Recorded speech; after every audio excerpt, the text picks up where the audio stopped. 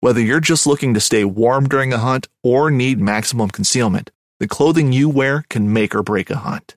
At MidwayUSA.com, we understand hunting clothing has come a long way with more meticulously crafted camo patterns, advanced scent control technologies, and weatherproof options to withstand the elements. Hunters have to wait until their favorite season, but shouldn't wait on gear, which is why Midway USA offers super fast shipping. When you're ready for your next system, log on to MidwayUSA.com. Knives, machetes, saws, and shears, multi-tools, shovels, swords, axes, spears, hatchets, and tomahawks. If it cuts, snips, slices, or chops, Midway USA has it. Find great gift ideas in our huge selection of pocket knives and other everyday carry folding knives. Make a statement or create a family legacy with one of our top-of-the-line hunting knives. We've got a great selection of manual and electric sharpeners, too. For just about everything for the outdoors, check out MidwayUSA.com. Fishing like a local isn't just about catching fish. It's about connecting with the environment and the people who call it home. It's about hearing the stories and traditions that have been passed down for generations and sharing unforgettable moments with the people you meet along the way. Fishing like a local is having an experience that stays with you forever. And with Fishing Booker, you can experience it too, no matter where you are. Discover your next adventure on Fishing Booker.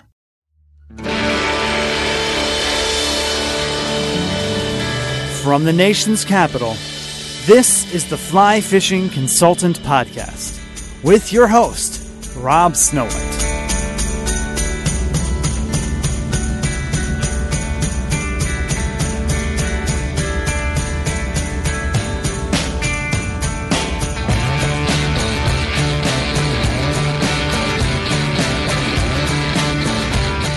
Casey Rolig is the media marketing manager at Buff. He has a streamlined career in fly fishing that would make anyone with aspirations in the industry jealous. We start in Michigan and end up in California. We're going to find out who's got the best beef jerky in the Bay Area and the minimalistic approach to West Coast striper fishing. I've been using Buff products for decades, and today I finally learned the origin story of the product. Would you believe it started with what Corey Matthews would refer to as underpants? Who exactly are Casey's mysterious fly fishing buddies that we're going to learn about today? He doesn't mention them by name. You can help support this podcast all summer long. Visit my website, robsnowhite.com, or the Solo Stove link in my bio and my social media. Click the Solo Stove link and head over there to shop for multiple sizes of portable fire pits that are virtually smokeless. There are no holes on the sides of the stoves, so the fire pit heat goes up and not out. You're not going to melt your pants or burn off your leg hairs if you get too close. Solo Stove also right now has got some great deals and some amazing accessories on the market. The newest is Station. Equip yourself with the perfect storage solution for your fire pit. Station can stand up to the real world and all life throws at it. Not only storing your fire pit, but protecting it from ice, rain, and snow, storing the wood underneath, and keeping your fire sticks and roasting sticks out of the way. Station is powder coated for durability and holds up to 250 pounds. So chill by your fire pit with a cold beverage this summer, watch nostalgic fly fishing shows on Waypoints TV, drop by, maybe we can do it together. This is the Casey Rolig Podcast. All right, Mr. Casey, where are you checking in with us this evening? Hey, Rob. I am in Sonoma, California, the sister wine country city to what everyone knows, the Napa Valley. Are you there because of the wine, or are you there for work, or do you live there? The wine is good. The fishing is pretty solid, surprisingly, and work. Excellent. Yeah, our Buff headquarters is located about 40 minutes north in Santa Rosa, California. Very cool. Yeah. And for those who have not met you before, this is our first time, I believe, ever not emailing. Who do you look like in the world that somebody might bump into you on the street and ask for your autograph thinking you're somebody else? It's funny you asked this because I was just at a restaurant recently and got it. It is, people tell me, and it's in the restaurant industry, weirdly enough, Shia LaBeouf. Really? And recently he said, before he went crazy. But there has been one or two other either bartenders or servers at restaurants over the last, probably 12 years who said that. And I've never heard it from anyone else. Are you Mr. the Beef? What's Mr. the Beef? Well, LaBeouf. Yeah, Shia LaBeouf. Oh. Shia the Beef. Wonder what he's up to these days. He's in a lot of trouble. That would be with his it. last Yeah. girl. Yeah. That's pretty interesting. Normally we don't get anybody that actually gets called out. So that's cool. No, I'm just kind of your average guy. Yeah. So your cell phone's got Michigan. Is that where you grew up, or is that just where you have your phone from? Yep. Those are my roots. 906 is the Upper Peninsula of Michigan. It's as cool as the 406, which everyone in fly fishing knows. And what'd you do up there as a kid besides fish and be outside? Because again, everyone from Michigan seems to be an outdoors person. You have to. When you're stuck indoors so much during the long winter season, you're outside in a t-shirt, when it's 40 degrees and there's still, snowbanks as high as your house nearly. I was into a lot of alternative sports, to be honest. And I think that kind of aligns with anglers and fishermen out there, that it's kind of a different sport. It's not a lot of ball and bat type of people are fly fishermen. So yeah, I was into like skateboarding, BMX, mountain biking, and then got the fly fishing bug in my mid-teens, and kind of, to be honest, almost dropped everything when I started fly fishing. Of course, we always hear everyone's stories. So how did you first get into the fly fishing, which is the most cliche question on all fly fishing podcasts, but it's what we got to know because that's why you're here. Yeah, I'd say it's maybe not your average, although maybe in today's modern society, maybe it is the way people get into the sport. But as a teenager, I grew up around fishing, conventional fishing, with the family. Nobody was too into it. We just had gear, and we had a cabin. We fished for whatever would bite.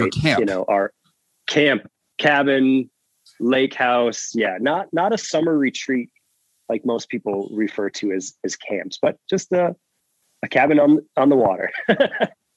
So grew up around that, knew very little about fishing, and had two good buddies of mine, the ones that we skateboarded with. They kind of got into it. I think one of their fathers was from Livingston, Montana, and they moved out to Michigan. And so he was into fly tying and tried it when he could. Us three just kind of ganged up together and found a local river and bought every Orvis book we could find at the time. And I actually scrounged up an old, old Fenwick, not a Fenwick. Actually, I wish it was probably a Fenwick at the time, an Eagle Claw, like 7-weight Pfluger Medalist reel, some old cracked green line of my grandfather's that I found in the outhouse at the camp that my dad never touched. Nobody really knew it was there. And put that together, literally put a knot so big to connect some monofilament to the end of the actual, floating line. I tied a knot so big, my first 2 or 3 times out, I'd cut the knot at the tip top guide so I could actually reel in and break the rod down. That's how little I knew about the sport.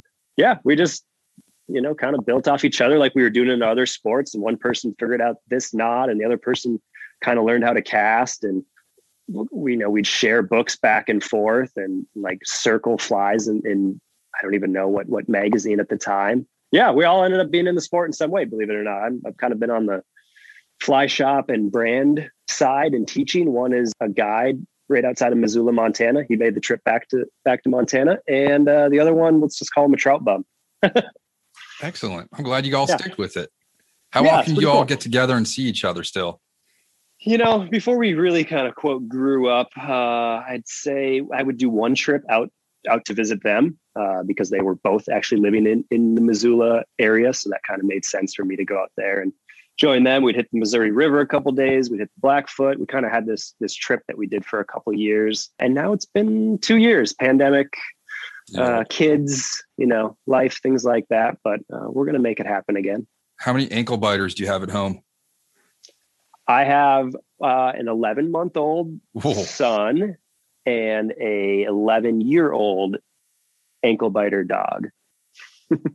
Do the dog and the human get along? We keep the two a little separate. He's getting a little cranky in his older age. So I made the joke today about our house. It's like walking through multiple gates. It's like you're in a maximum security prison. Like you open one door, close the other door. Yeah, he's not the old, friendly lab that where they could pile on each other. But Our dog was pretty cool. He let her pull on his ears and fur and whatever. And then she thought it'd be cool that she'd like lean over and grab my chest hair and just yank some, because she did it to the dog, and it was not cool when she did it to me. Nice. Yeah, man. All right. So that's the roots. What happened after Michigan? So you guys all graduate high school, head off in different directions. Where did you end up? Yeah, I went to college in my hometown, Northern Michigan University. Fished as much as I could, focused on a degree in marketing that took a solid 5 years to get through. Glad I did. My girlfriend at the time, wife now, went to school out in San Francisco. And when I graduated college, I made the trip out here and already had landed actually a job. One of the more notable independent fly shops of the time called Leland Fly Fishing Outfitters. Flyfishingoutfitters.com is what the website was. I don't know if that URL still exists anymore. But yeah, went out there and took a job at a fly shop in downtown San Francisco, both working in the e-com online side and then, face to face with the customers that would walk in from the financial district, decked out in tweed coats and talking about their guided trips to the McCloud and, all walks of life in between. And it was actually at a time when we had a lot of international tourists and people traveling who would stock up on a lot of their fly gear with us because they were in San Francisco. They didn't want to pay the duties to ship it. So those were always fun, when somebody would drop like, heck yeah, I think sometimes there'd be like, oh yeah, they just dropped $8,000, on everything that they need for the next, couple years, or for them, maybe it was just a year. Yeah. The kids up the street at college, I guess cars are cheaper here than in China. So they've got McLarens, Lamborghinis, Beamers. Yeah. Buy stuff when you're here if it's cheap. Yeah. So yeah, that fly shop, lots changed since then, but it was pretty cool to work at this, with a bunch of like-minded people, working on the web, fishing when we could, going to the Golden Gate, angling, casting ponds, really rooted in deep history. And we did a lot while we were there. It started 2 brands and was that Red Truck? Red Truck rods? That was, yeah, Red Truck and Leland. My phone's Alexa was going off there. Sorry about that.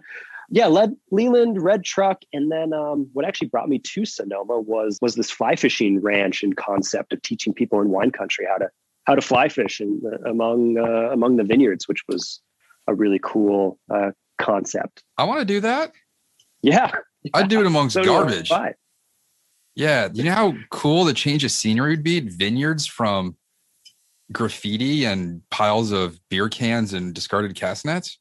Yeah, it was pretty awesome. A lot of this has since closed due to just unfortunate circumstances of the time and juggling of multiple brands and things of that nature.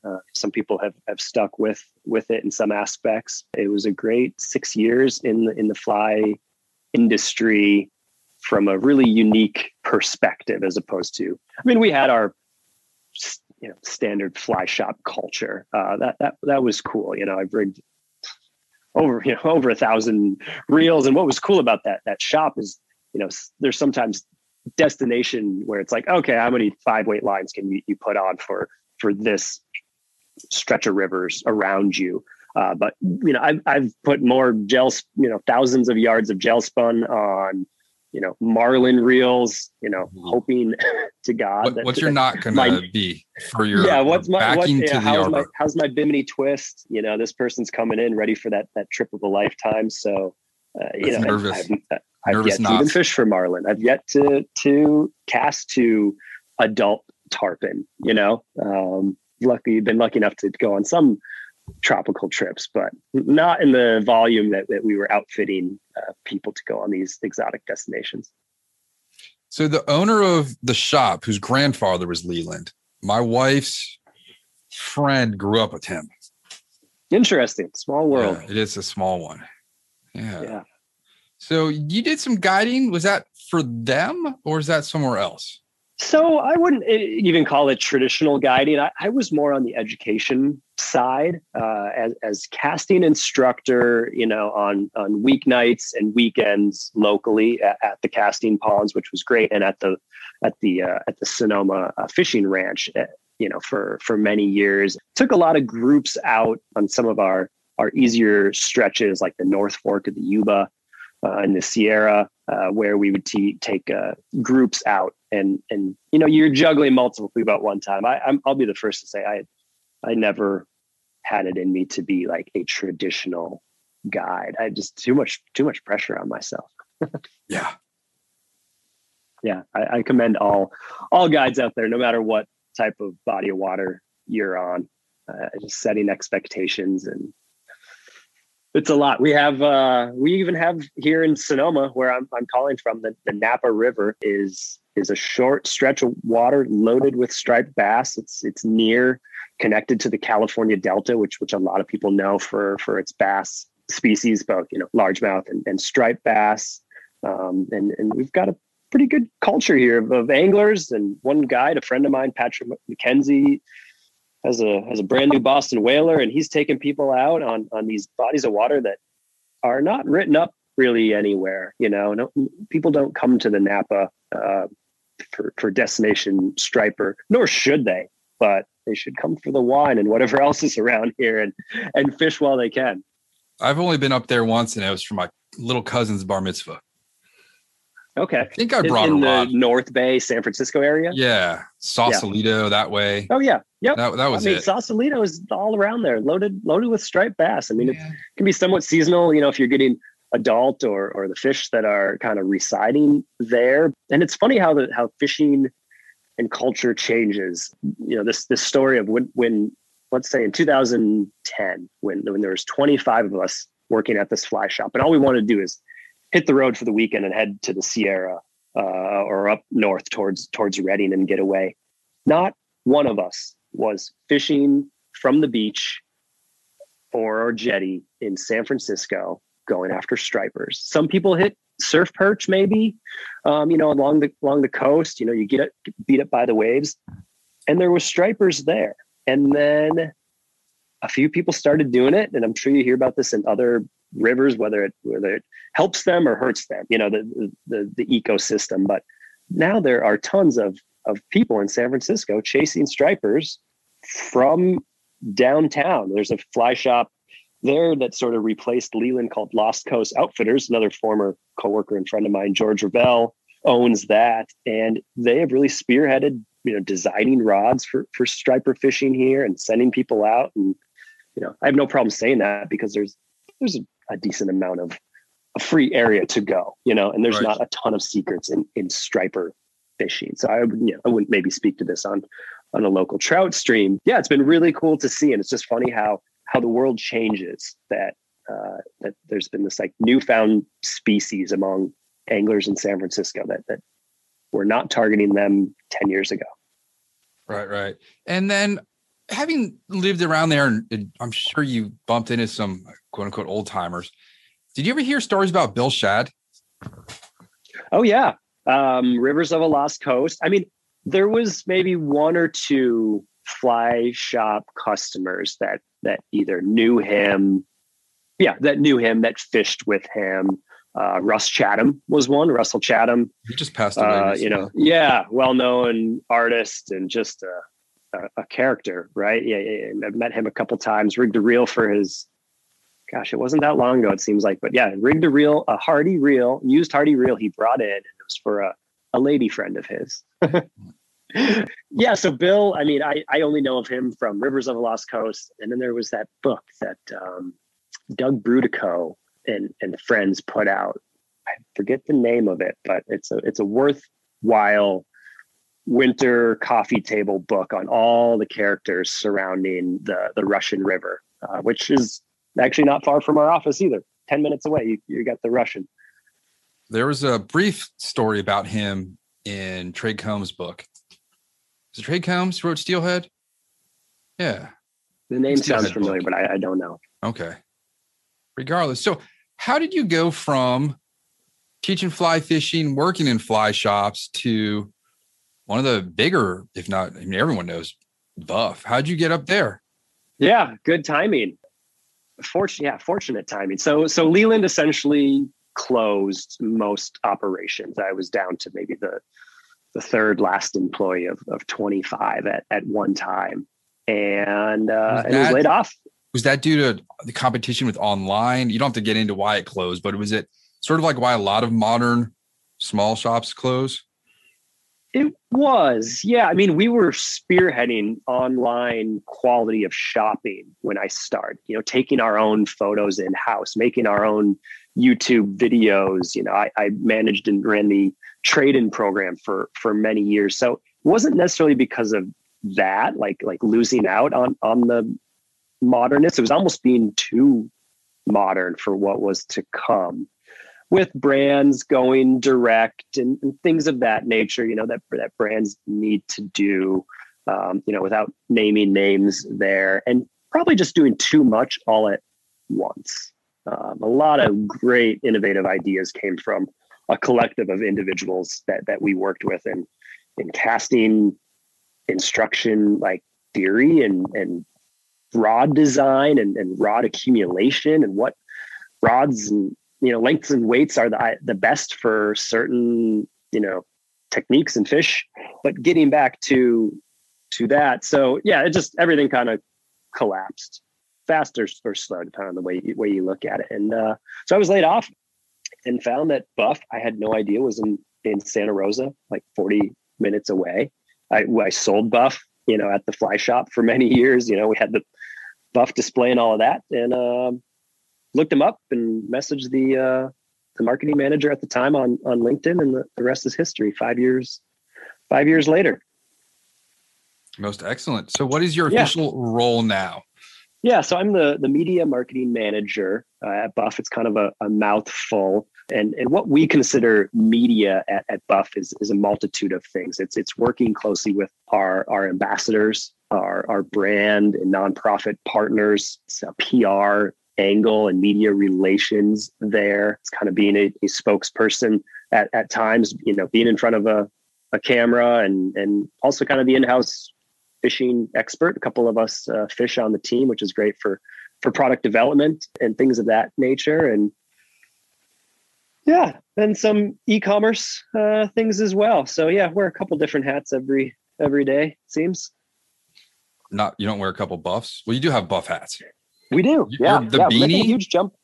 Pardon? The beanie is my absolute favorite. That little black one. Yeah, we really make really quality beanies, hats. We make some really cool packable caps as well. It's kind of an expansion area for us, but our core product is the multifunctional headwear. How did that come about? The first, I think most of us ever heard of it was on season 1 of Survivor. Yeah, and still going strong. Had a little hiccup in filming Survivor this past year, but they're back filming. I think it's season 41 will be. Midway USA brand product designers have one straightforward goal: develop high quality, technically sound products and deliver them to customers at reasonable prices. If you are immersed in the shooting sports industry and pay close attention to every single detail, you know our products are built right and stand up to everyday use. Who has shooting mats and range bag systems to hunting clothing and just about everything for the outdoors? Log on and shop 24/7 with super fast shipping. MidwayUSA.com. Filming or be airing soon. Yeah, that's always a great kind of icebreaker. What is Buff if you don't know it? Because you either know it and you're like, oh, I love them. I have tons of Buff gear, or what the heck is that thing? I've never heard of it. And then COVID comes around and everyone's covering their faces. Yeah, we can get into that if you want. But yeah, we actually just hit our 30-year anniversary Really? with Roots, and our global headquarters is in Barcelona, Spain. Yeah, I've always seen the Spanish print on the packaging. Yeah, I think there's Spanish, French, maybe German. Well, I think it says made in Spain. Yep. Yeah. Yeah, we're really proud of our roots in Barcelona. And the long story short there is our founder, his name was Joan Rojas, had roots in a family textile mill in Barcelona. And he was a adventurer, enduro motorcycle rider, racer. and he was riding in the Pyrenees, and they'd wear scarves, and like neckwear is very, very popular in Europe, and he'd wear a scarf to kind of protect his face around where the helmet and his apparel wouldn't cover. And he had these like military style boxer briefs. If you picture like one leg, piece of briefs, and it's like, oh, it kind of looks like a buff neck gaiter. And he pulled it up over his head and was like, wow, this is elastic, this fits, it's not flying like a scarf behind me. Used his expertise to create the first seamless multifunctional headwear. Started with underwear. Yeah, over the face. That is a great story. Yeah. So he's since passed a couple years ago. There's still a lot of family ties to the business. It's a huge factory. We make nearly everything in-house. It's quite a sustainable operation, and we're making some huge strides to even improve that as we speak with our corporation. And yeah, we're all over the world. We're in like 1,200 US retailers. And here's kind of the funny story, and why we're talking fly fishing, is that fly fishing, or fishing, let's just say, is for buff, is only really pronounced in North America, United States and Canada. So I knew of buff through fly fishing, but believe it or not, nation or worldwide, we're big in skiing and snowboarding, adventure sports, trail running, a multitude of other kind of maybe fringe sports, not like I mentioned earlier, kind of ball and bat sports, but lots of hiking, backpacking. Even there's a whole lifestyle collection that you see more in Europe, of knitted neckwear and hats. So yeah, we kind of have this unique angle in the US on the fly fishing side with, that's why we make, sun gloves and UV arm sleeves, and work with artists like Derek DeYoung and Alexandra Nicole, and some really fun wearable art has come from us in the US. So I saw on your social media, you got one with dead bears. We do, actually. So that'll match my flip-flops. Started with Fly Lords. Yeah, it's funny you mentioned that. Our close partner and friends at Fly Lords, they have a relationship with the licensing, and did a kind of fun fly fishing themed dancing bear design from the Grateful Dead. And then we will be launching our own collection here shortly as well in the summer of 2021 we're in.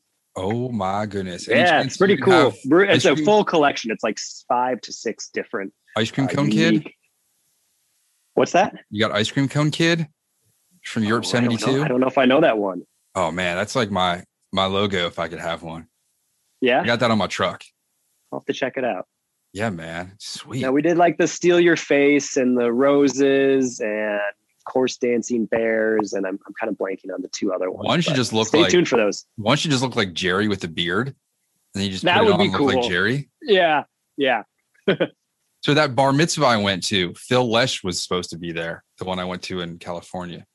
It's funny. The Dead family is deep around here. In fact, I know some people who are quite good friends with them in the wine industry. Yeah, I mean, they tested their sound equipment up here in the Sonoma Hills, in the Sonoma Valley, believe it or not. And yeah, they're all based in Marin County, just north of San Francisco. So yeah, that's cool. I got my nose pierced in college, 2 blocks north of their house, just south of Haight. No kidding. That's the place to do it. Mom was not happy with that. And then 2 guys try to sell me a van around the corner. They're like $400 and you just need spark plugs. It's like, man, I could drive this back to Virginia from California. It would be awesome. So dating yourself, what year was this in San Francisco approximately? 96. All right. That was real San Francisco. That's another thing. The fishing has changed in the city, and the culture has changed. And even through this pandemic, I hear it's quite wild. I walked around with an 8-weight. I don't think I ever broke it out. But I walked the whole from the Ghirardelli factory all the way to the Golden Gate Bridge. That's funny. If you were to do that today, on the early morning, you'd probably see 1 or 2 people casting a fly rod. Whereas prior to that, there's Chrissy Field, which is just kind of at the south end of the Golden Gate Bridge, big open area, brings tons of tourists. I like the Presidio. Yep, exactly. That's a great spot as long as you get there before any crowds show up. So early weekday mornings, there's a whole crew that's going before work. Pre-pandemic. It's like us, man, in DC, stripers on the way in. Yeah. You just throwing clousers at them? Do you have to match anything out there? I know you got some like mitten crabs introduced from somewhere. I know that whole bay is full of non-native species. Yeah, it's pretty much clousers. Yeah. I mean, in various, chartreuse and white. I personally like kind of more natural grays meets orange and yellow even. Never really using the black and chartreuse personally. And some people have even caught some flounder and halibut on the fly. And you can actually target those. I have not been out with anybody who's done that near the Presidio Christie Field, but you can do it and take home your catch on the fly, which is pretty cool. And you're in some pretty clean water there as well. Where I fish, I don't necessarily keep many stripers just because there's just so much, so many vineyards around and not a ton of water moving through. Do you have a favorite San Francisco location shot movie? I mean, I would watch, what was the car driving movie from the Rock 70s? Well, the Rock, yeah, probably The Rock. Actually, that was my heyday of youth. Like, yeah, that was like almost a scary movie to me. But it's some old car movie that you could actually, they would play it, they would screen it in the square where a lot of the scenes were at the time, kind of in Russian Valley. It's been so long. I go to San Francisco now and I kind of look at the buildings like a tourist, like, oh wow, those are tall. Yeah, I lived and worked right downtown for many years. We've been watching So I Married an Axe Murderer. I've not heard of it. Got to check it out. You never seen I'm in a nutshell. Help! I can't get out. Heed Ponce. No, you don't remember the. All right. Well, that's going to be the opening for those who have already gotten through the podcast. We're going to be playing that. All right. So, what are some of the other? About? What's that? I said, what is this podcast about? It's not about sandwiches today, at least. We'll get to that later. Do you have any perks? Like, besides you said a fishing team, do you get to travel to try products out? Yeah, I mean, I've gone on a few trips down.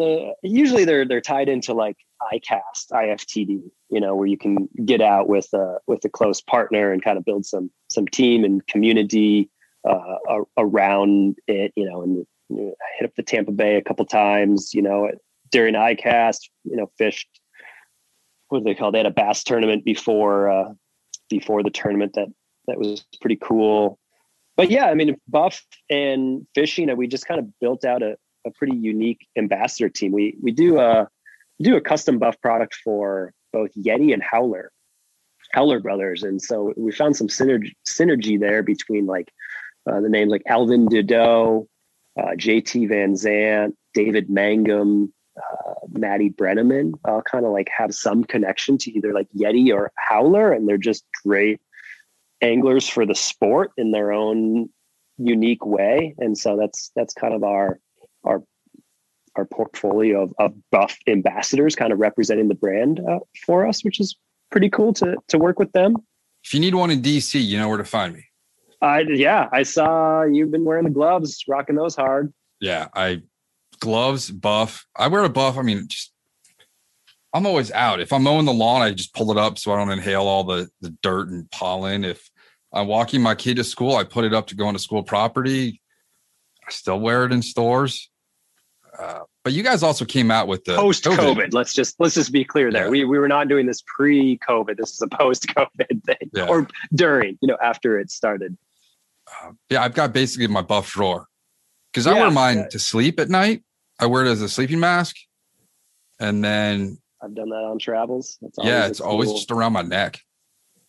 Maybe even beyond fishing, it's like as important, as your polarized sunglasses. I mean, not as important, but nearly, because of it's so lightweight. and so multifunctional. I mean, we say you can wear it 12 plus different ways. I mean, it's literally saved people's lives. You know, I've heard stories of using it as a tourniquet, like in a pinch, or you know, you can kind of twist it up and almost use it as like an ankle supporting brace. You could use it as a sling. I haven't heard of that actually being done like in the field. And then, yeah, your eye mask when you're trying to get some Z's on a. What you guys did to the bandana is what like Solo Stove did to the fire pit. Yeah. Yeah. And we've done a lot, like, since the invention of the product, seamless tubular multifunctional headwear. I'll say the long name because that is our kind of legal category. Buff what's is what's the acronym for inside the office? Oh, you don't want to know. We'll go on from that. We've got a bunch. But I can tell you what we call knockoffs, stretchy toilet paper sometimes. Right. So I wanted to get into that it's everyone sees a hard-sided cooler and they say it's a Yeti. You see lip balm, it's chapstick. You got to blow your nose, it's Kleenex. So you guys are sort of the brand name, even though if it's not yours, for stretchy toilet paper.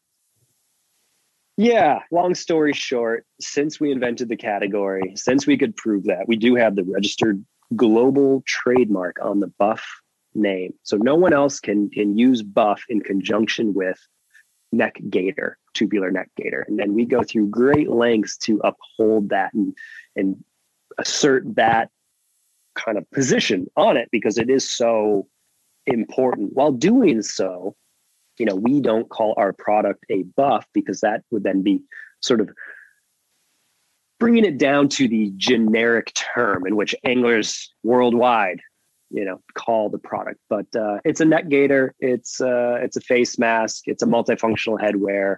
There's other, you know, generic terms that we can all call it. And the reason we do that, you know, ourselves is because, you know, the brand name is important. We're proud of what we built in fishing, and we're doing a lot to, not on the brand side, although we are, in terms of product that a lot of people don't know is that, you know, 2 recycled plastic bottles on average goes into every product. So it's 95% recycled using Reprieve raw materials. Reprieve is like a branded raw material from recycled bottles. You know, there's cooling technology in our CoolNet UV Plus line. It's UPF 50 sun protection. So there's a lot of kind of like swag type products out there that might look cool, but if you don't know where it came from, you don't know the level of sun protection. You don't know where it's made. And a lot of that's, you know, important to everyone in this day and age. And back to the brand, I mean, we are going to be making some great lengths in the next year, 22, 23, to be well known in sustainability and give back as a brand, both on the environmental side and sort of on the community angle of it in fly fishing, you know, welcoming, you know, all walks of life into the sport and supporting that. Have you ever done anything for any famous bands like Metallica's ordered some, or besides, we already got the dead ones, but you ever get just an order and you're just like, whoa, hey now? We do. Off the top of my head, I can't think of anywhere it's just like, whoa, they just ordered like 500 units or sometimes it's really small too. It's like, oh, they ordered 50 for this fishing trip, but somebody notable, you know. Gosh, you caught me at a blanky moment on where it's like. Then do you ever misprint them? And then you've got a whole bunch of kids in some far off place that are wearing like last year's Super Bowl champion plus the. There's some instances of that. It doesn't happen too often, but we definitely do whatever we can and what's right, you know, for anything that is as a misprint or something along those lines here. What patterns would get rejected by Buff if somebody wanted to order a bunch? Well, you mean like a design we wouldn't make? Yes. Like have you had any strange requests?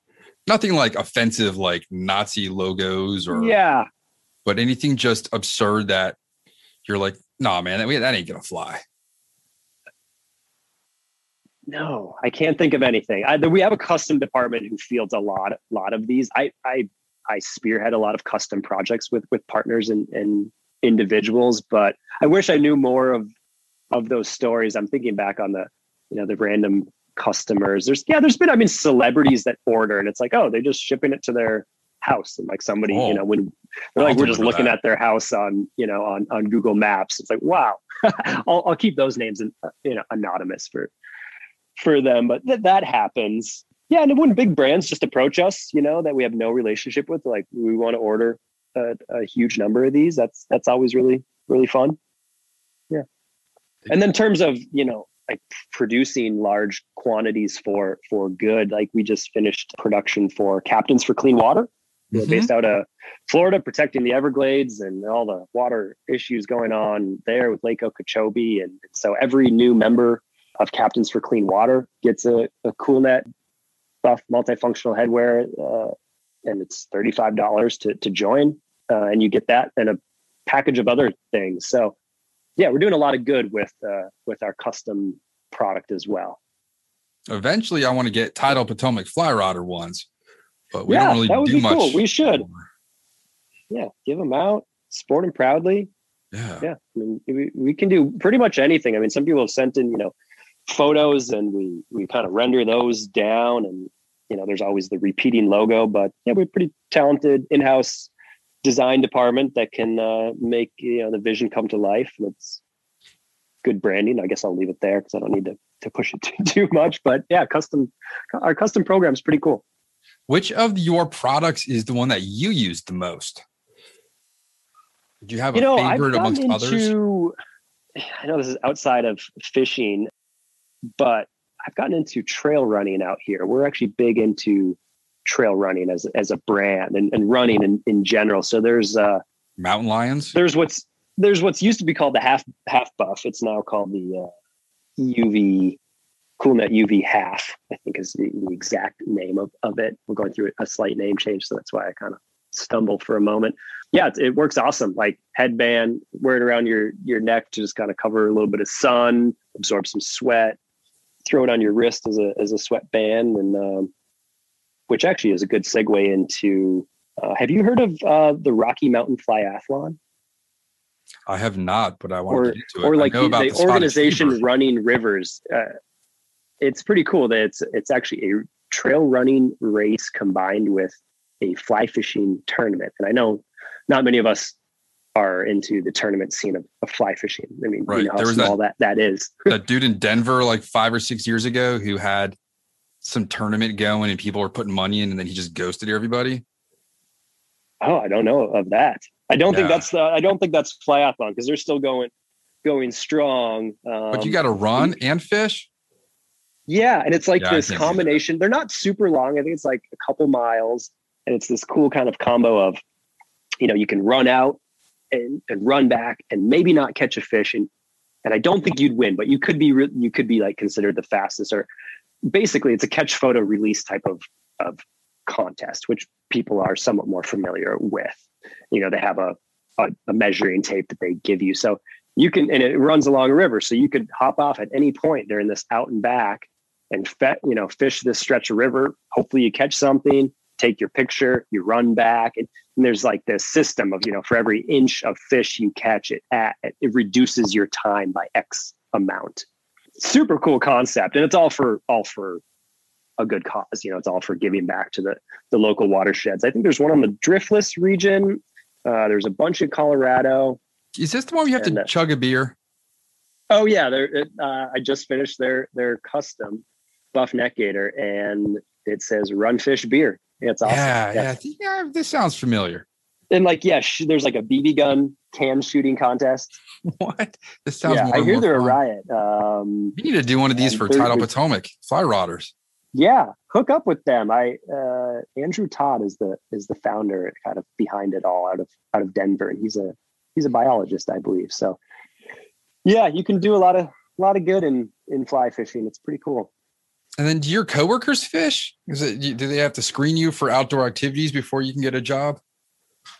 Many are into some outdoor pursuit. There's a couple of us that are quite passionate about fly fishing, and it came from roots in that. So yeah, it's nice to have, and like I said, it helps our relationship and our product quality in terms of our licensees and just cool wearable art. I mean, everyone knows Derek DeYoung and fishing, and it's nice to be able to, most people couldn't buy a DeYoung print, let alone a original. He's so talented and unique, but you can kind of wear that around your neck, and has a cool style. Do you ever search out artists, or do they come to you first? And I imagine being at ICAST, you probably bump into some people trying throw you ideas. Both pretty naturally. Yeah. There's a boatload I'd love to work with. I mean, it's a process. Everything's planned out. 2 years. It seems like 2 years in advance for the next season. And is their art different enough than our existing patterns? But yeah, that's kind of an internal employee of ours. Recommended or knew Alexandra Nicole, and she's a somewhat new artist for us who's extremely talented from the Charleston area and has made some really cool new designs. So yeah, if anybody hasn't seen hers, there's some repeating fly patterns for both salt and freshwater, and some bonefish, and more to come. Have you been to Charleston before? I have not. That's definitely on the bucket list for both everything. I mean, to fish, of course. Yeah, it's just a cool culture. Let me think. You're not far from there. We're about 6.5, 7 hours. Oh, really? I guess I thought it was a little close. I think everything on the East Coast is close. Some places are close. You're like, wow, you're like an hour away, and some it's farther than I think. So where you are in California, how far do you drive to do things? To fish? Yeah, so you got fishing, you got skiing, you got avocados. So it's changing once again. Traffic, there's a lot of people out here. So many lanes on a freeway, so many exits and on-ramps. So that has kind of, I don't know, slowed my willingness to travel during peak weekends. From the San Francisco. This upcoming concert season will be all about the boots, and Tecovas is your stop for the best in Western style. Tecovas has seasonal and limited edition offerings this spring and summer, including men's and women's boots, apparel, hats, bags, and more. All Tecovas boots are made by hand in a time-honored tradition with timeless styles that are always on trend. And Tecovas has first wear comfort with little to no break-in period. It's hard to find this level of comfort paired with this level of style. Stop by your local Tecovas store, have a complimentary drink or two, that's WCB style, and shop new styles. The smell of fresh leather and friendly staff are at your service. Many stores even have leather custom branding to make your boots truly personalized. And with regular live music and events, there's no in-store experience like it.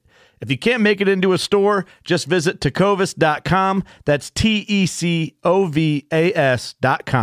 They offer free shipping on all boots, as well as free returns and exchanges, and ship right to your door. Go to tecovas.com and find your new favorite pair of boots today. Bay Area, San Francisco, surrounding areas, North Bay, where I'm from, other than my local fishing, and there's some reservoirs, there's some excellent bass fishing, Lake Berryessa, notable bass fishery. There's a little trout stream that comes out of that's quite notable with some huge rainbows in it. But to get to the real good fishing, and we do have excellent fishing in the state, it's either 3 to 3.5 hours to like the Truckee area to fish the Truckee and surrounding rivers, Redding, and Mount Shasta, the McCloud, the Pitt River, the Trinity River for steelhead. Those would be about 5 to 6. So I would do, when I was doing the fly shop thing, I mean, there would be day trips to the Trinity River, leaving at 3, 4 a.m. and you're back the next day to catch a shift at the fly shop. Now I'm like, I need 3 to 4 days, and those are harder to come by. In my early 20s, we'd close up the shop on Friday, be out of there at 9, be out of the Chesapeake Bay by 10:30, fish till like 3 or 4 in the morning, drive home an hour, you go into bed one side, just roll over, get out on the other, go to the shop for the day. Those were the days. Kill me, man. Yeah. I could not do that now.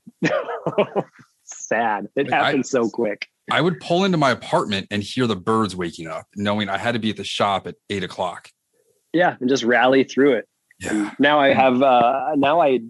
This is sad. I haven't put my waders on for almost a year. I know I'm on a fly fishing podcast, and I'm saying that, but I am lucky enough. I do have a a 13-foot Boston whaler in the garage that's always ready to go. Literally open the door, hook the truck up to it, and I'm on the Napa River in 20 minutes. So that sees the water a lot more. I rarely changed rigs. It's two rods, two different sinking line, rated line weight, and change the fly when I absolutely have to, when it gets too mangled up, or, you rarely even lose them in the Napa. So that's my kind of comfortable get out, fish every couple weeks and gets the fix.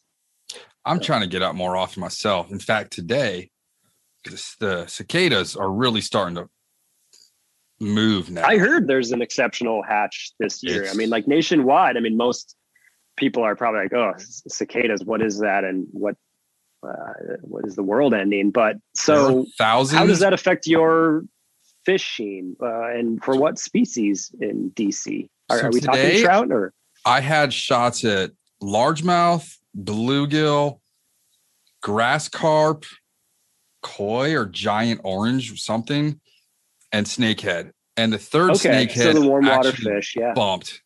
The snakehead came up and bumped the fly. But I didn't see a single cicada land in the water. It's just starting to get loud. It just sounds like there's somebody using a leaf blower in 360 degrees. And you can't walk. The road, our street is just tiny. There's not even paint on it. It's like one lane. And every couple of inches is a quarter size, just peanut butter colored splat. Wild. Thousands. Yeah. So these fish that normally you would have to really work, with a terrestrial. Oh no, these are during a certain type of year. Now they're just all looking up. I don't know. I've never fished a cicada hatch before, and I've tied hundreds and hundreds of them, and I'm just hoping that they start looking up. We're gonna do the local lake that's got muskie and snakehead next Tuesday. Trying to get a snakehead to eat on top. See, that's what's cool about local fishing. It's like, this isn't a blue ribbon trout stream that we're talking about. We're talking about snakeheads hitting the like once in how many years cicada hatch and fishing years. From stripers. And that's what I think more people need to I'm going to text you a movie right now. Let's see which one I can show you. Just how many there are and how my yard is just moving every morning. You think that you're done with them. Where do I find that? I want to copy that. This part I can just cut out right here. A career in the fly fishing industry is a great way to live your passion and talk about fishing, even though you can't do it every day. There's a lot of places across the country where you can't just go after work and fish for 14-inch brown trout. There are tons of places you can, and if you live there, you are lucky.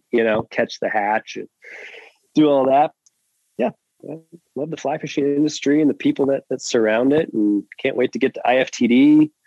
This coming fall. It's I think in Salt Lake City, and Buff is doing a lot this year to just stay ahead of the curve and be champions of all things good in fly fishing. I like that, man. And I like that you work for an awesome company that I've just been using forever. I think, I started using them first when I would go to DC United games and people would throw smoke bombs in our section. Oh my God. And I think that's when I started wearing one. Our supporters group logo is skull and crossbones. I worked in an outdoor store for years and we had them, and I just didn't appreciate what it was. And then you start wearing the full-on neck gator seamless tube longword you have. Yeah. You're just like, this is an indispensable item of my gear, not just for fishing, but when I'm on an airplane, I still wear one on my eyes. Yeah. Hot, cold, wind, sun, it can all be the same exact product, and it feels good because it's almost June of 21, and I made it through talking to somebody, and we barely touched on the pandemic. So that is probably a good sign. And I can say that we had a pretty good year. We introduced Buff to a lot of people and did a lot of good with that money as well. We've got a whole new give back program that we'll be announcing soon as well. So it's good to not talk about the pandemic and net gators for going to the grocery store. You can keep doing that if you want to, and when you need to. I mean, by all means, I'm not saying that that's a bad thing, but I'm saying it's a good thing that we're getting somewhat back to normal. Yeah, I'm going to be trout fishing with a bunch of people this weekend. In fact, producer Jason is coming down, and I think we're going to be fishing our bamboo rods together with some dry flies. I've been tying That's up where it's at. It's the time of year. Yeah, so I got these itty bitty little midges. I'm going to drop behind these foam split tail mayflies. So I'm using the extra foam from my cicadas. I mean, I have piles of it. And I just wrap that around the body and then use white, the wing material for the cicadas, for the wings on these, and then paintbrush bristles. And what's the cane rod of choice? Is it something? I inherited a whole bunch of gear from a friend 2 years ago. And these are refurbished rods. I don't think they're anything well known. He kind of got the not so nice ones. I took the nicer ones. I got first dibs.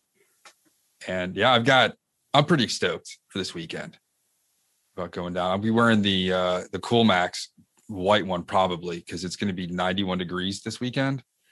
Perfect. Oh my gosh. The water's going to be it hasn't rained maybe 3 weeks now, 2 weeks.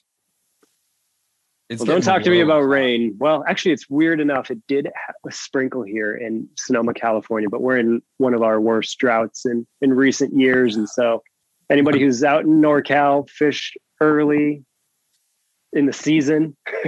My brother-in-law lives in Emeryville. Oh, yeah, that's not far. And he came out here once and we had the sprinkler on and we had just gotten 6 inches of rain like 5 days before. And he's standing there just jaw dropped watching kids just run through a sprinkler.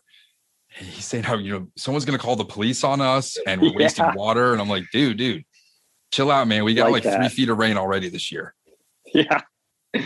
Yeah. It's a wild state in more ways than one. All around, people who work really hard on some unique bodies of water. I mean, it's so much more diverse than, say, any other inland fishy state. And you know what that's like in DC. You've got your estuaries, you've got your coastal, you still have trout and anadromous fish. And so, yeah. Do you ever do shark fishing in the bay? No, but it's on my list to go with Conway Bowman down in San Diego and go after makos. Yeah. Hope one doesn't jump in the boat. He said that actually happens.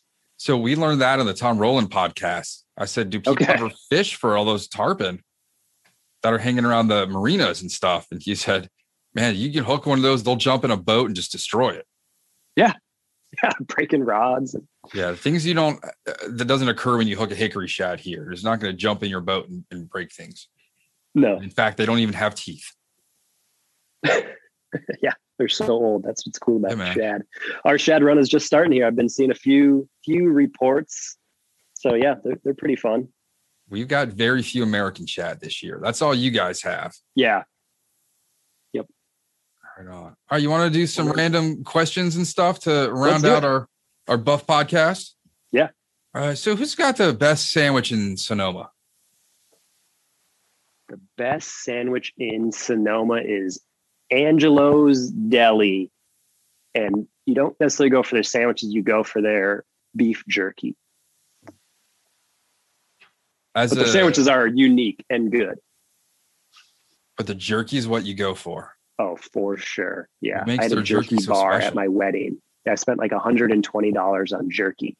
And the jerky was gone before, basically after we got done doing our pictures. People at the reception ate it all. Have you ever been to that jerky store right over the Michigan border from Ohio? Around very sim. Oh, not Michigan. I was going to say in northern Michigan over the Mackinac Bridge is a jerky kind of similar. It's like their smoked turkey jerky, for example, is what is a standout for me. That's a great fishing snack. All right. We do a lot of biltong here with our good friends, Ayoba. You can get them at Whole Foods out there. Check it out. Yeah, man. All right. So we got that. What's your cure for a hangover other than don't go drinking? The big yellow Gatorade. The wide one. 64 ounce lemon lime. Yep, that's it. And you must be a cop because you know the name. No, You heard that one? no. Yeah, you're we did color, but like I do orange. Describe it by the color. Is it light blue or dark blue? I really only do purple and orange now. And see, those remind me of my childhood being sick. So lemon lime or yellow, as I call it, is the way to go. That's the cure. Yeah, man.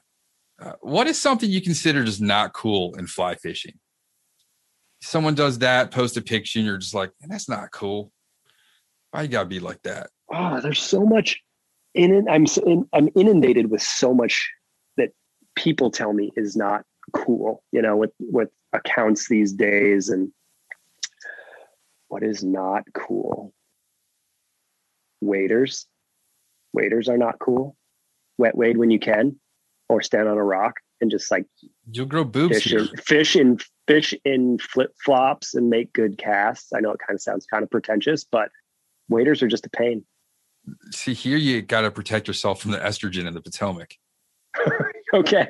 I mean, if all the male bass have got eggs inside of them, there's a lot of estrogen, and I don't know what that'll do to me, man. Like 16 candles.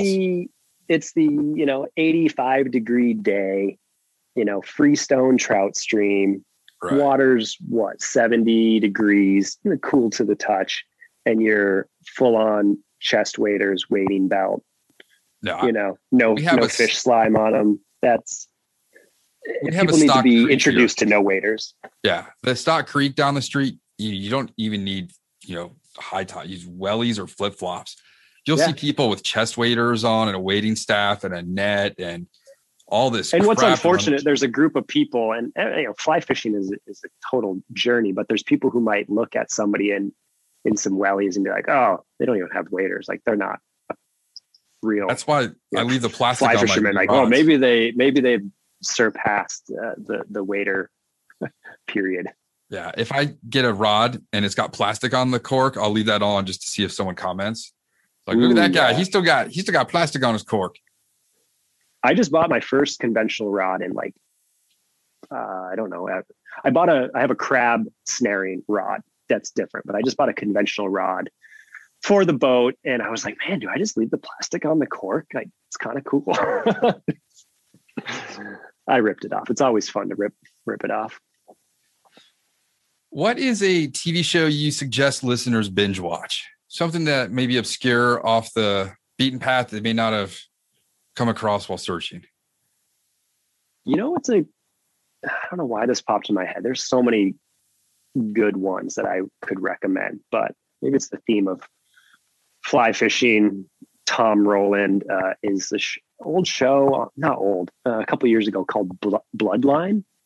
Yes, it's about this family, in the Keys. Northern Keys. Actually, one of the guys wears a buff gator. Yep. Yeah. So check out that. It's a good to binge. Couple seasons long. Gets super dark and twisted. And if it wasn't Florida and the Keys, I don't know if I would have watched it.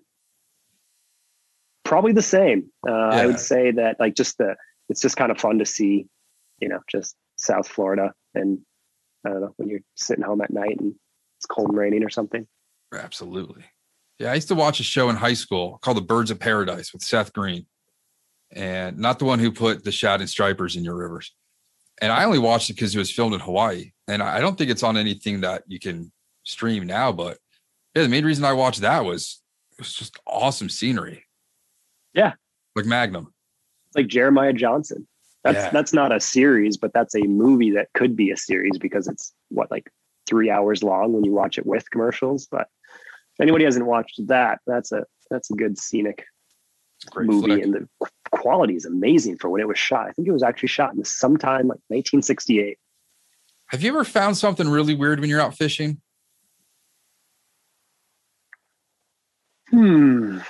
Something's got to wash up on those bait. Oh, yeah. Actually, I'm trying to think if this spot burns. No, it doesn't. A ATM machine that I think I know where it was stolen from. And it was at a restaurant. The restaurant has since closed. But the owner once told me, he's like, his people came in. Because I asked him why the ATM machine is covered with a towel at night. He's like, because people see it from the road. And he's like, one was stolen from here a couple of years ago, so that's why I cover the ATM machine. He was cash only, kind of unique diner. Like not far from there, in a kind of fishing spot, was an ATM machine, like half sunk in the water on a ditch. Yeah. It seems so old. I never thought to call the cops. You know, it was like there's no reason to do that, but that's probably the weirdest thing. I have seen, twice now a snake eating once a brown trout and then once a panfish, and that's pretty cool. Yeah, it's kind of bizarre how their mouth can just stretch out and just swallow something whole. Yeah, or just two things, like the brown trout was just like this little fingerling on the Truckee River, like he's swallowing this backwards because no scales. I guess the snake just knows, like, oh, you don't have scales, I'm just going to eat you backwards, as opposed to the panfish has to go in, head first. Yeah. And this brown trout was just like, this is it. Do you ever find like cool whale stuff that washes up, like old whale vertebrae and bones?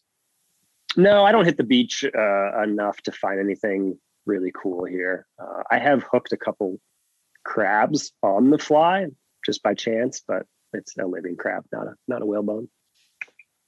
What is something that you can get where you live that we can't get where we're listening?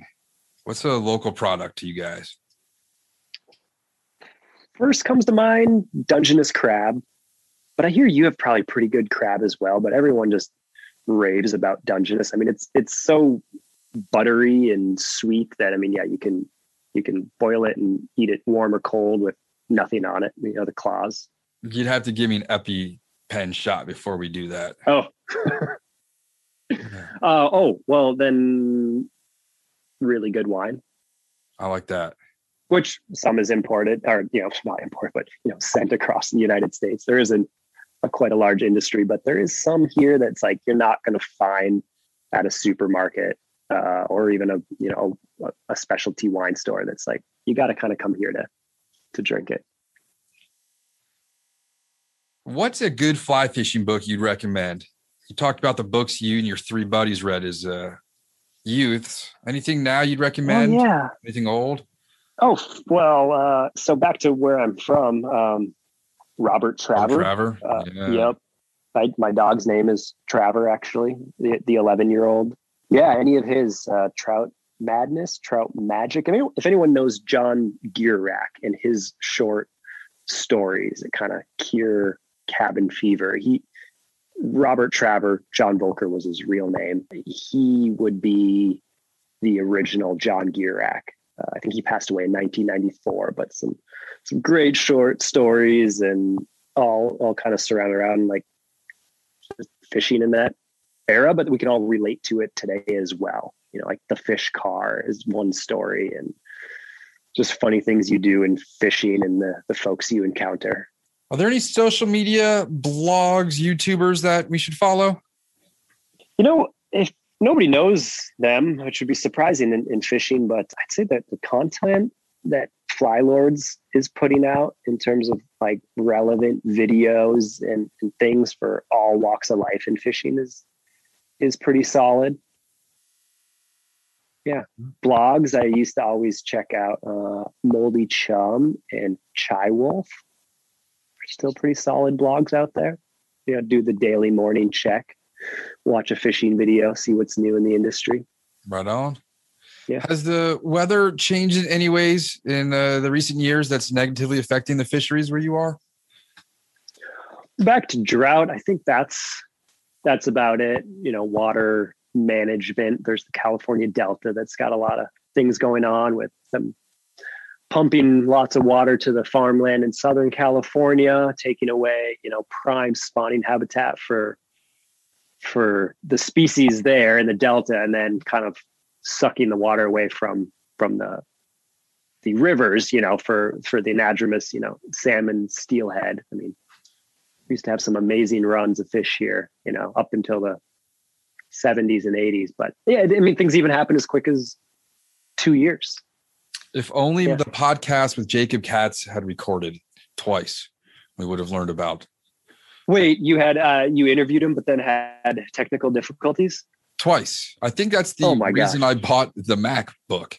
was specifically because of. Yeah, he's great. I met him a couple times. Great advocate for things you can do with science and growing little salmon in rice fields. Yeah, it was all about the Nigiri project. Was the whole interview. Yeah. On that note, not exactly sure when this is going to be out, but we just one last plug for Buff is this 3-part video series we're launching called Anglers Driving Change. And it focuses on a unique individual from Casting for Recovery. Made me think of it was, and Jacob Katz, Cal Trout, California Trout, but I'm about to mention Trout Unlimited. Everyone knows that. Renee Henry, fisheries scientist in the Shasta area, telling his unique story. And the video is deep and worth anyone watching. And then the last one is, and these are all kind of like long format, like sit back, throw it up on YouTube on your TV. And then the last one is going to be on Captains for Clean Water and telling that story from a unique angle, coming out in early June of this year. This will pretty be proud of the content there. Well, that'll lead me to the next question, because this will come out next week. What are your plans for Memorial Day weekend? That's coming up, isn't it? That's next weekend. Is it next weekend? No, I don't do road trips during these big weekends anymore. I am getting up to the Sierra in July, back to Michigan for a little while in June to fish. Yeah, just take the time. No plans. Stay home. Hang with the 11-month-old, almost a year-old. Yeah. Right, last question here to wrap up this fun evening. What's a story you can tell us that nobody else would believe unless you were there? For me today, that snakehead, one of the craziest things I've ever seen. Nobody would believe it. So I would say it's this one. Condense this down. I was fishing off the Bitterroot River outside of Missoula, Montana, with my buddy, the fishing guide that we mentioned earlier. It was my last day of fishing before I was actually flying up that evening. And I'm like rushing to get ready. Like we're going to fish for like 2 hours where we caught fish earlier in the week. And this white SUV pulls off the side of the road, and like 2 guys get out. One guy's like decked out like Carhartt, like big chested dude. And the other guy's like all kind of fancy Western, like he just looked fancy. Like you can just tell when somebody's wearing like nice Western clothes. And he starts like spitting in my buddy's ear about like the water right issues going on. And you got to come to these meetings, and like really passionately like asking him like, what are you like? Are you a guide? And, yeah, I'm just with my buddy. Like we're fishing here. And I'm getting on the river. So I like finish. I'll catch up with you guys. They're still like talking, like heated yet positive conversation. And I turn around and I look across the river, and it's Huey Lewis. Right on. Yeah. And he's like, Huey Lewis is like, Shia LaBeouf, get off my property. Yeah. A lot of issues with property around there. And that's what they were talking about. And everyone knows that Huey has property in the Missoula area. So just like clicked in that moment. And he didn't realize it either until he met me on the other side of the river, because I had no reason to go back and be like, oh, can I get your autograph? And he's like, holy crap. Yeah, that was just Huey Lewis. And he knew that he lived around there as well, but could not put 2 and 2 together in the heat of the moment. So we have a national park amphitheater here called Wolf Trap. It's BYOB. Everyone brings coolers and picnics. It's the greatest place to see a live show in the summer. And he would put on, everyone said, one of the greatest shows of the summer there. And I never went to see him before he retired. Kind of upset. Man, we have those stories. Yes. So where can we find you, Mr. Casey, on social media? Where can we find information on Buff and its products and the good work you'll be doing in the future that you're going to announce this summer? Simple. BuffUSA.com. We're in a ton of retailers as well, so always shop your local fly shop when you can. And if you've got any old Buff gear, it's working great. That's awesome. We have this whole new CoolNet UV Plus line that is so much lighter and higher UV. So thin. It's like you don't feel like you need to like rip it off at the end of the at the end of the day fishing, like maybe our older, thicker ones. Buff_USA waypointusa.com is our Instagram. I'm Casey Rolig, the one and only Casey Rolig in the world, I believe. So pretty easy to find me. Fantastic. Well, thank you for finally sitting down with me and we got this done. Yeah, it's great to share. You still have an early evening out there. Yep, dinner time here. Right on, man. I'm going to go watch some hockey playoffs and get a good night's sleep because I'm going to go try and catch something big tomorrow. Good catching up, Rob. Yeah, man. Thank you. All right, see ya. Thank you for joining us for the Fly Fishing Consultant Podcast. For more information or to contact Rob, please go to www.robsnowhite.com.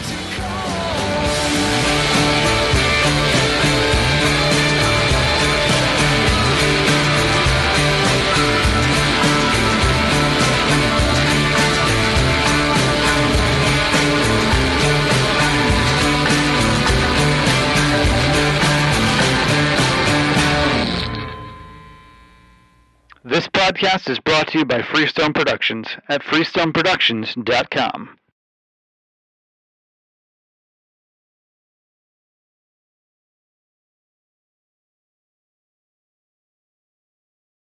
In Wild Country, rules were not created by man. Don't miss Wild Country, Wednesdays from 7 to 11 p.m. Eastern. Presented by Primos. Speak the language. Waypoint TV, the destination for outdoor entertainment. Brave anglers search for the one they call king, but who will take his throne? Tune in to Waypoint TV's Battle for Silver, Saturday, May 18th from 12 to 6 p.m. Eastern. Presented by Abyss Battery. Waypoint TV. A life that has the stories to back it. A life to be proud of. It's a Winchester life. Yeah, baby. 6'8" Western. Oh, mule deer, baby, right there. Tune in every Tuesday at 7 p.m. Eastern on Waypoint TV.